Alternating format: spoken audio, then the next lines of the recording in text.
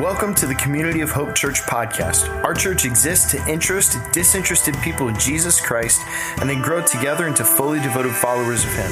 So wherever you are, we hope you find this message helpful, practical, and applicable to your life. God bless.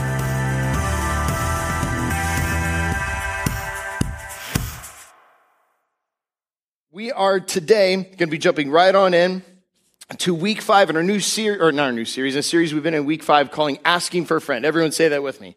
Asking for a friend. And here's the basic premise of the series that we're doing, what we have been the past month, is the fundamental truth of what we're talking about is that questions are good. For some reason around faith, and especially in Christianity, people feel weird and they feel a little ashamed to ask honest questions about their faith. And so they say, I'm asking for a friend, and they're embarrassed. But I want to tell you here today that questions are good. And questions won't tear down your faith. Questions, oftentimes, if you engage with them the right way, they'll build your faith and make your faith stronger and deeper. And it's a really good thing. And we're the type of church that doesn't shun skeptics, that doesn't shun questions, that welcomes those things, because we believe, like I said, it makes faith and makes your relationship with Jesus even stronger. Last week, our lead and founding pastor, Pastor Dale, did a fantastic job teaching on the question that people ask, doesn't everything happen for a reason? And Christians disagree about this, but we, particularly from the perspective of our church, we say, no, we don't think everything happens for a reason. In fact, here's a way to see the world, to see pain, see suffering, and how God is working redemptively in a world full of pain and suffering. It was eye-opening, and I hope it was expanding for your perspective. It was a great message. Speaking of Dale, he's out of town this weekend because his son-in-law, Brandon, graduated from seminary in Kentucky yesterday. Here's a picture of the Locke family. Look at them. There's the Locks. There's the Locks and the Weavers, and so they're off celebrating. And yes, it's true. Kentucky actually has amazing fried chicken, okay? It really does. So they're off celebrating Brandon and honoring him. They're going to be traveling back here across the next day or two. And so, Brandon, if you're listening here, he's the campus pastor of our Lake Worth campus. Dude, you did it. We're proud of you. Way to go, man. Way to go. So that's where we've been last week. Now, here's where we're going this week. And I have a lot I want to get to if you can't tell already. Here's the question that we're talking about this week. Last week was, does everything happen for a reason? This week is this. What happens after we die? Oh no, you came to this week. What happens after we die? What happens after we die? You know, I had a staff member who's a dear friend of mine come into my office probably a month, 2 months ago, something like that. And this person had said, hey, do you have like 2 or 3 minutes? I said, yeah, sure, of course, come on in. I said, I have a stupid question to ask him. Like, what stupid question are you about to ask me? Like, is Tom Brady good at football? Is he the best of all time? Is it one of those? I mean, I'll tell you the answer, one of the, you know. And their stupid question they had to ask was, they just had a friend suddenly and tragically die. And it had shaken this person up. And they just had questions about it. Like questions about God and questions about death. And we just had a heart-to-heart, honest conversation as two friends. And I looked at them and said, first off, this is not a stupid question. Everybody asks this question. In fact, anytime you have somebody in your life who not only has died, but who's suffering, maybe you're suffering, maybe you're seeing pain and suffering around you in your own little circle. If you're watching the news, you see war and genocide and pain and conflict. Any and all of that will make people question their own mortality. It's a normal thing to ask questions about life and death, and if something comes after death. In fact, it's not a stupid question. I think it's one of the most important questions we could possibly ask. And I'm here to tell you today, especially if you're new to church, maybe your first time in a long time in church, I want to tell you today, Jesus loves heartfelt, honest, real questions. And this is what we're doing today. So this is a huge topic. I have very limited time. I'm going to speak for a brief hour and 45 minutes. Kidding. But I have a lot to cover. And so I'm going to paint with very broad strokes, and people filled entire libraries off of subpoints I have in this message. So we're going to be going super broad, super zoomed out. Give me grace.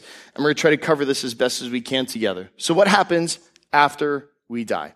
Well, our main passage for today comes from 2 Corinthians chapter 5, verses 1 through 10. We're going to read a lot of scripture today, but this is our anchor passage. And this is the Apostle Paul writing here. And he says this: "For we know if the earthly tent we live in is destroyed," he's talking about the body, not a literal tent.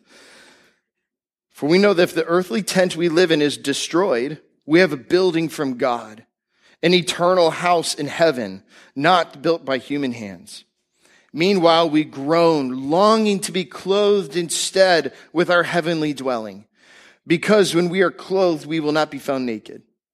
For while we are in this tent, we groan and are burdened because we do not wish to be unclothed, but to be clothed instead with our heavenly dwelling, so that what is mortal may be swallowed up by life. Now the one who has fashioned us for this very purpose is God, who has given us the Spirit as a deposit, guaranteeing what is to come." Deeply metaphorical language there. Verse 6. "Therefore, we are always confident and know that as long as we are at home in the body, we are away from the Lord. For if we live by faith, not by sight. We are confident, I say, and would prefer to be away from the body and at home with the Lord. So we make it our goal to please him, whether we're at home in the body or away from it. For we must all appear before the judgment seat of Christ, so that each of us may receive what is due for us, the things done while in the body, whether good or bad." So Lord Jesus, I just pray the words of the psalmist, would you open our eyes to see wonderful things in your law, in your word today. Wonderful things. Open our eyes. Lord, we're not here for Bible trivia. We're here to be taught by you, to hear from you, including me. Open our eyes, open our ears, open our hearts to see, to hear wonderful things in your word today. In Jesus' name. And everybody said, amen. So, sometimes really thoughtful conversations about death and the afterlife happen in the most surprising and strange places. One of the places I've noticed this most recently is actually in late night TV. I like comedy and all forms of comedy, and so not everybody's as funny as everybody else on late night TV, and that's okay. But one thing that I thought has been particularly entertaining for me is during the pandemic, late show host Stephen Colbert started doing this thing called the Colbert Questionnaire. The Colbert Questionnaire. And the Colbert Questionnaire is 15 questions to get to know the depths of a human being. 15 questions, or if you ask any person these 15 questions, you understand their soul. Questions like, what is the best sandwich? Questions like, what is one thing that you should throw out in your house? Questions like apples or oranges, and everybody knows it's apples because you can't dip an orange slice into peanut butter. Duh, right? Amen. Right, exactly. So he asks lots of these types of questions. What is the best action movie? And why is Die Hard a Christmas movie? And all that stuff. But then he goes on to ask this. In the midst of some of these silly questions, he says, what happens after we die? And so all of a sudden, late night TV gets pretty deep and pretty philosophical pretty quickly. In fact, he's done this with over 25 mega celebrities about what they think happens after we die, and it's pretty entertaining to say the least. Now, I'm not saying here you should develop your moral worldview or your theology based off what celebrities in Hollywood are saying, but it's entertaining nonetheless. So Tom Hanks, what does Tom Hanks think? What happens after we die? Tom Hanks says, I think we all get to put on helmets and race cars. It's a very Forrest Gump type of thing to say, but okay, Tom Hanks. Sandra Bullock, she says this, what happens after we die? Other than decomposition, our energy stays around the ones we love. Daniel Craig, James Bond himself, what happens after we die? Oh, expletive. I think nothing. I think we become stars. Comedian Tiffany Haddish, what happens after we die? She says, well, your body disintegrates and then everybody fights over your belongings. And then good old Keanu Reeves, Neo himself from The Matrix. What happens after we die? This was the most thoughtful answer of anybody who had shared of all the celebrities. What happens after we die? He went, oh man, I don't know. But then he went on to say, what happens after we die? I do know the ones who love us will miss us. Isn't that thoughtful? That's very thoughtful. Now, it's fair to say that many people, at least famous ones, are very confused about what happens after we die. And at best, they're guessing. At best. But I think the reason most people are confused and are guessing about what happens after death is because we just don't talk about it a whole lot. There's a famous pastor who once said that death has now replaced sex as the topic in our culture that's too taboo to talk about. If they're not confused, I think we're just afraid to talk about it. Walter Isaacson, who's one of the best living biographers today, one of his most famous biographies that he wrote was the biography on Steve Jobs. This is the only authorized biography by Steve Jobs before his death from pancreatic cancer, I think around 2012. And in this book, it's just a really fantastic read, really interesting about just an amazing and complicated person. Walter Isaacson was one time hanging out with Steve Jobs near the end of his life, where he knew he had a long battle with pancreatic cancer. He knew the end was coming. He was terminal. And Steve Jobs got quiet in his backyard, in the garden. And he was contemplating his life and contemplating his impending death and began to open up to Walter Isaacson about his thoughts about spiritual life, because he was famously involved in Eastern religions and had gone to India and had done all sorts of different kind of things. And he went on to tell Walter Isaacson, honestly, I'm about 50-50 on if there's a God or not. And I really like to believe that after we die, that a part of us, our consciousness somehow lives on in some way, some form, some fashion. I would really like to believe that. But then I question myself because it's really convenient for myself right now to believe that because I know what's coming for me around the corner, so I really don't know. Maybe we live on. And then Steve Jobs said, and then again, maybe it's like click, and you're just gone. And he paused for another long moment. And then he looked at Walter Isaacson and said, it's probably why I never put an off switch on an Apple device. You ever thought about that? If you have an iPhone or a Mac or an iPad, there's no off switch. Because Steve Jobs was always afraid of, what if that's how people work? Off. And he just ceased to exist. I think if we're all honest, that's a core fear that we all have. I know I've struggled with that before. I'm afraid of ceasing to exist. These are real conversations.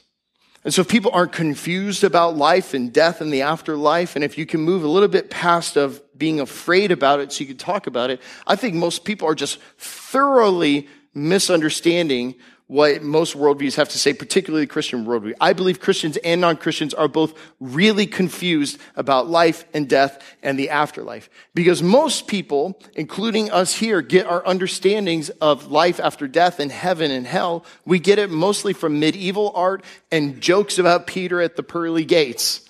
In fact, if you take art and humor together, that's my favorite way of talking about stuff. Does anybody remember the Far Side comics? They're out in the 80s and 90s. The best. It's kind of an absurdist, surrealist humor. It's really funny stuff. So they pictured heaven and hell all the time. And I found a couple of them on the internet this week I want to show you. So here's one of people going into heaven and going into hell. Welcome to heaven, here's your harp. Welcome to hell, here's your accordion, right? Right? Now all the tropes are all there about heaven and hell. Clouds, fire, angels, the devil, pitchforks, harps, halos. Right, here's another one. Here's a picture of welcome to heaven. One guy's there. Oh, I really should have brought a magazine. Because all heaven is people just sitting on clouds, boring all day long. The weather never changes. It's beautiful all the time. Heaven's boring and lame. And then here's a picture of hell and the types of people who go to hell. There's murderers and terrorists and then people who drive slow in the fast lane. And all the men said, amen, right? Right, exactly. Now, this kind of pokes us up here. Here are some common misunderstandings that people get all the time about heaven and hell because we're not looking at what the Bible actually has to say about life and death and life after death. One, everybody thinks, first here, write this down. Everyone thinks that we will all go to heaven except Hitler. Right? We all go to heaven unless you're Hitler. But Jesus said this in Luke 13, 23 through 24. Someone asked him, Lord, are only a few people going to be saved? He said to them, make every effort to enter through the narrow door because many, I tell you, will try to enter and will not be able to. Is everybody going to be saved? And Jesus looks like he's saying, oh, I wish, but no. Here's the second misunderstanding everybody has. If everybody gets to go to heaven, except if you're Hitler, if you're a really bad person, well, here's the second thing that we know that we know is a misunderstanding, is that hell is a party for fun people. I don't want to go to heaven. It's boring. All the fun people are going to be in hell. Yeah, it's going to be great. Except Jesus described hell this way in Luke 13, 28. He says, there will be weeping there and gnashing of teeth when you see Abraham, Isaac, and Jacob, and all the people in the kingdom of God, but you yourselves thrown out. That doesn't sound fun at all, does it? No. Here's the last one. If hell is a party for fun people, we also think that we get caught up in all the metaphors. We get caught up in all the metaphors, clouds and fire and harps and accordions and pitchforks and halos and demons and angels, and we just get caught up in all this imagery that we have from our art and our jokes, but we miss the reality of what's going on. What's the reality of what heaven is supposed to be like? What it says in 1 Corinthians 2:9, however, as it is written, what no eye has seen, what no ear has heard, and what no human mind has conceived, the things God has prepared for those who love him. It's, at least for heaven, it is wildly better beyond your greatest imagination. Amen. And we just get caught up in all the tropes, but we miss the reality. So what does the Bible have to say about life, death, and life after death? If you're taking notes, always, always, always start with Jesus. Always start with Jesus. He's the core of Christianity. Don't start with any other fringe issue. If you start with Jesus and move outward, you'll be fine. Jesus is the core of everything that we understand about life and death and life after death. 1 Corinthians 15, verses 3 through 4 says this. This is the Apostle Paul writing. It says, what I received, I passed on to you as of first importance, that Christ died for our sins according to the scriptures. He's the friend of sinners, dies for sinners like me and like you. That he was buried and that he was raised on the third day according to the scriptures. The most important thing that you can understand about the Christian worldview about life after death is that Jesus' own death and resurrection matters more than anything else. We believe that death is not an off switch because we know somebody who has died and has come back from the other side to say, it's not the end, there's more. Jesus' body was not resuscitated. He was resurrected. He was really, for real, dead. And what the scriptures teach and what all his first followers and the eyewitnesses all attest to was not, he was raised in their hearts. And it was this spiritual existence. And we just can feel it that he's alive. He was actually alive. He ate breakfast with them. They touched him. They hugged him. He was dead with a capital D. And he is alive in all caps forevermore. Amen. Yeah. So this is the core foundation of everything we believe about life and death and life after death. Somebody has died, has come back from the other side saying there is more, and I'll tell you what is to come. Not only what happens when we die, but ultimately with resurrection and new creation. There's so much to say here. There's so much to say here. But that's just what happens right when we die, if it was before Christ's coming again. Next word. So if it starts with Jesus, then he goes to this. He goes to judgment. Judgment. 2 Corinthians 5:10. This is our passage we read from today. For we must all appear before the judgment seat of Christ, so that each of us may receive what is due for us, things done while in the body, whether good or bad. So the same Jesus who has nail-scarred hands for all eternity, who bled and died for sinners like me and like you, who's the God of holy love, the God who defines patience and kindness and gentleness himself, is the one who sits on the throne as judge at the end of all time. I don't know about you, that gives me comfort knowing what type of judge will judge me at the end of all time. Doesn't it for you? It's Jesus himself who sits as the judge. And this is really good news because he's a judge with good intentions, with a good heart that's full of love. It says here in 2 Peter 3:9, the Lord is not slow in keeping his promises. Some understand slowness. Instead, he's patient with you. And check this out. Not wanting anyone to perish, but everyone to come to full repentance, to come to repentance. Jesus doesn't want anybody to perish when they stand before him in judgment. He doesn't want anybody to perish. He wants everyone to come to know him and everyone to be saved. That's his heart's desire. And this means he's a very good judge. Some of you noticed that I was here, but not on the stage last weekend because I was trained for a long time for this martial arts thing. I did martial arts growing up, then I got involved in karate again over the past couple years. And so last weekend I tested actually for a black belt in karate, and I got it, which is cool, yeah. So here's a picture. Here's a picture of me after 4 hours of getting the snot kicked out of me. The reason I wasn't here is because I literally told Pastor Dale and Keith, I said, I'm not sure I'll be able to walk up and down stairs. One of you saw me walk in church last week and said, geez, Trevor, you're walking pretty gingerly. And I went, ugh. I was so sore. Here's what I did the night of the test. Here's a picture of me. There it is, right there. I literally dumped a cooler of ice in my bathtub, not realizing there's still cans of soda. So that's me and my Coke Zero taking an ice bath. Go back to the picture of me and the sensei. So I'm not just vain going, look what I did, clap for me. You know, we're not doing that necessarily right now. I'm showing you this because that is the sensei. I go with his name's Scott Rusnak. He's a great guy. Great guy. We love the dojo that he runs and leads. And he's a really great teacher, and he's also the judge at the black belt testing. And to test for black belt, you have to go to 3 months of prep classes every other week. So you still have regular classes, then you have prep classes. And he tells you everything that's going to be on your test. And he helps you prepare for the test with your conditioning, with your katas, with your self-defense, with your knowledge, with your sparring, with your grappling, with your physical fitness. He wants you to be fully prepared and is all in on you passing the test.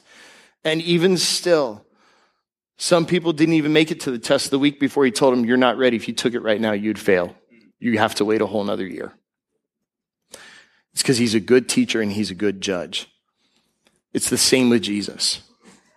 He's a great master and a great teacher and a merciful judge who wants everyone to make it. But not everyone will.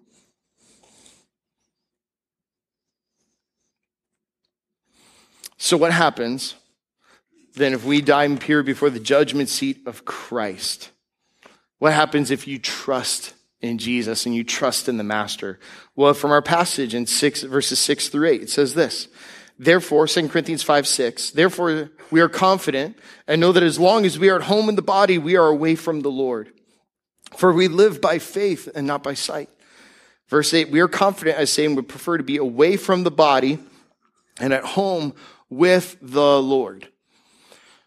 So what happens if you trust in Jesus when you die? Well, it's very clear that when you are away from the body, the moment you die, you're immediately in the presence of Jesus. To be away from the body is to be with the Lord. Your spirit will go to stand with Jesus and be with Jesus. Remember with the thief on Jesus' side when he said, Lord, remember me today in your kingdom? And Jesus looked at him, this thief who's dying of capital punishment for being a thief and deserves to die. This merciful judge looks at him and says, today you'll be with me where? In paradise. What's heaven like? I think a lot of people get mixed up on heaven. And they get mixed up on the metaphors of heaven. Because like heaven is chocolate with no calories. And heaven's a mansion with all the tools I want. I mean, we just get caught up in all this dumb stuff. What's heaven? Heaven is paradise with the Lord. It's not the where you're going and what it's like. It's who you're with. Isn't that all great vacations? It's not where you're going. It's who you're with. It's the same thing. Today you'll be with me in paradise. To be away from the body is to be with the Lord. It's who you're with. It's the presence of God. It's not the place. Here's a picture of one of a dead mentor that I have. He died 10 years before I was even born. It's good to have dead mentors. This is a guy named E. Stanley Jones. You've heard me talk about him before. He's known as the Billy Graham of India. And he died in 1973. And in every picture he's in, he's holding up what he calls the three-finger salute, which stands for three words: Jesus is Lord. And you can even see it on the picture that he autographed there. Jesus is Lord. I read in his autobiography, years before he had a stroke and died, that he wondered what it would be like when he got to heaven. And he was kind of being facetious about this. He said, I think when I get to heaven, the first 24 hours, I'm going to do nothing but sleep and just take the biggest nap ever. Yes, my dude. And then he said, and then the next 24 hours, I would catch up with loved ones who had passed on before me and say hi to people I had missed and love on people, and I'll do all that. And then after that day, then I would go to Jesus. I have a whole list of questions I have for Jesus. Anybody got a list of questions you're going to ask Jesus when you get to heaven? E. Stanley Jones has a whole list of questions he wants to ask Jesus. And then he said, and then after I ask Jesus a whole list of questions I have, then I'll ask him, Lord, do you have any other planets that need to be evangelized? And would you send me? I want to go. Very cool, right? And as I was reading that autobiography, or the autobiography of E. Stanley Jones, and hearing him say these things, I realized he's been dead for a long time. My entire life and beyond, he's been dead. He's been with the Lord a lot longer than that now. And then I thought to myself, I wonder what actually happened when he stepped into heaven. I don't think he did any of those things. I think when he stood before the Word of God made flesh, Jesus of Nazareth, this man who was a prolific author and a preacher and a pastor and a writer, I think he would have been rendered speechless, looking at Jesus in awe. And I think overwhelmed by the beauty of Christ, ruined by love and weeping tears of joy, I think E. Stanley Jones in heaven stood speechless, only doing this: declaring that Jesus is Lord. What's heaven like? Heaven's like that. It's way better than snack chocolate and all this other frou-frou stuff that we all think about. It's the uninterrupted presence of the God of holy love that we were designed to walk in the cool of the garden with in the day. It's the restoration of Eden, not clouds and harps. That's what heaven is like. It's the fulfillment of every longing of your soul to overflowing. That's what heaven is like. Now, that's heaven, but then the Bible talks about hell. Now, I believe in hell, not because I like fire and brimstone. I'm not a fire and brimstone type of a preacher. I'm more of a goofball type of a preacher. I believe in hell because Jesus taught about hell more than anybody else in the Bible, and I trust Jesus. And I trust Jesus because he has scars in his hands to save people from going to hell, but he still taught about it. And he says it here again. Paul says in 2 Corinthians 5:10, we must all stand before the judgment seat of Christ so that each of us may receive what is due for us. Things well done in the body, whether good or bad. Now, there's a lot to say about hell. There's more than what we could say now. Here's the big guiding principle. Jesus loves you enough to give you what you want. And if you spend your life resisting him and saying no to him, eventually it'll come to a point where he'll go, it breaks my heart, but I'll give you what you want. You don't have to be with me. And then 2 Thessalonians 1:8-10 says this: hell is not necessarily fire and brimstone. It's this: he will punish those who do not know God and do not obey the gospel of our Lord Jesus. They will be punished with everlasting destruction. And here it is: and shut out from the presence of the Lord. If heaven is to be with God, then hell is to be shut out from the presence of the Lord. and from the glory of his might on the day he comes to be glorified in his holy people, to be marveled at among those who have believed. And this includes you, because you believed our testimony to you. So if it means to be shut out from the presence of God, because hell isn't where Satan rules, it's not his kingdom, it was made for him. It's not his. God didn't design people to go to hell. But if we don't want him, he will let us have what we want. Think less fire and brimstone. And think more like this.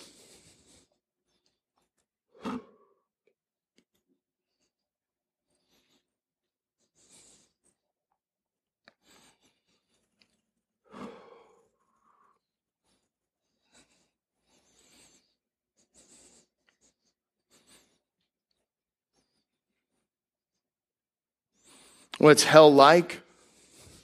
It's to be cut off from the source of all life, and the source of all love, and the source of all peace, and the source of all joy, and the source of all grace and mercy and forgiveness. If people think earth is like hell, you're wrong, because at least light is fighting against the darkness now. Hell is to be completely shut out from the source of all goodness and its utter darkness and blackness and death and pain and suffering, because we've chosen it. And Jesus' clear message over and over and over and over in Scripture again is do everything you can to avoid hell. Be afraid of going there. He doesn't want anybody to perish and go there. Turn from it. Do everything that we can to avoid it. Run from it. Flee from it. Be afraid of it. And turn to the one who can save us from it. Jesus warns people because he loves people about hell. Would you turn the lights back on, please?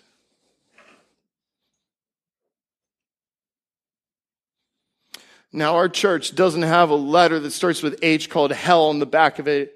It has another letter that starts with H, and it's called hope.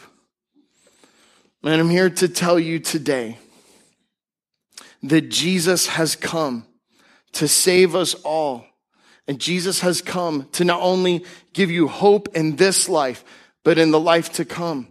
Check this out, 1 Corinthians 15, verse 19. It's going to be on the screen. I can't find it on my notes. If only for this life we have hope in Christ, we are of all people most to be pitied.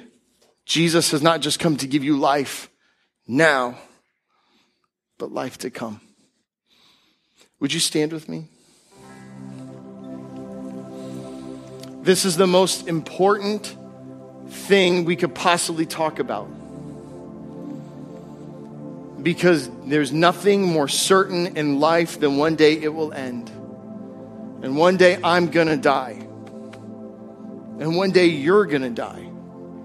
And we're all going to appear before the judgment seat of Christ. And he bled and died so that you could be with him forever.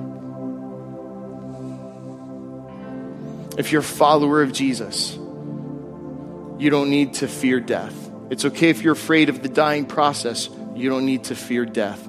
Death has been killed by Jesus Christ. Amen? Amen. If you don't yet know Jesus, this is a safe church to navigate faith in him, to navigate your questions, to try to figure out what he says and what we should believe. But hear me today. No one is guaranteed tomorrow. I wish I could tell you you have all the time in the world to figure it out, but the truth is you don't. And so no one's going to pressure you, no one's going to twist your arm, no one's going to make you do anything publicly to embarrass yourself now. But I would be a terrible pastor if I didn't give people an opportunity right here, right now, to go, Jesus, I don't know everything about you, but I know I want to be with you eternally when I die. And we're going to give you that opportunity here. Friends, hear the good news of Jesus Christ. John 11, 25 and 26, Jesus said, I am the resurrection and the life. The one who believes in me will live even though they die. And whoever lives by believing in me will never die. Do you believe this? Do you believe it? Would you pray with me? And so I'm just going to lead a prayer now for anybody who, if you have never given your life to Jesus and said you wanted to follow him and trusted in him, I'm going to say a prayer now. You don't need to pray it out loud. Nobody's going to make you do anything publicly. But you can just pray this with me in your heart. Say, dear Jesus, I choose to put my trust in you. I believe you lived. I believe you died. I believe you rose again for me. I ask you now to forgive me of my sins and to be the leader of my life. Come be my Lord. Come be my leader. Come be my forgiver. And come be my friend. Fill me now with your Holy Spirit. And I will follow you all the days of my life. Thank you, Lord. So Jesus, we worship you. You're the God who died in our place. Lord, we deserve wrath, but you showed us mercy. You died for sinners. You descended to the dead. You hold the keys of hell and Hades because you are victorious. And we thank you for opening up eternity to be with you forever in heaven with you and to experience new creation with you. You're here not to trash everything, but to make everything new, and we want to be a part of it. Thank you. Lord, would you help us this day to walk in faith, knowing that this life will perish, but with you, we can walk with you forever. We love you. It's in your name we pray. And all God's people said, amen. So friends, may the God of hope fill you with joy and peace as you trust in him, so that you may overflow with hope by the power of the Holy Spirit. We'll have prayer teams up here if anybody needs prayer for anything, but otherwise go in God's peace. We'll see you next week.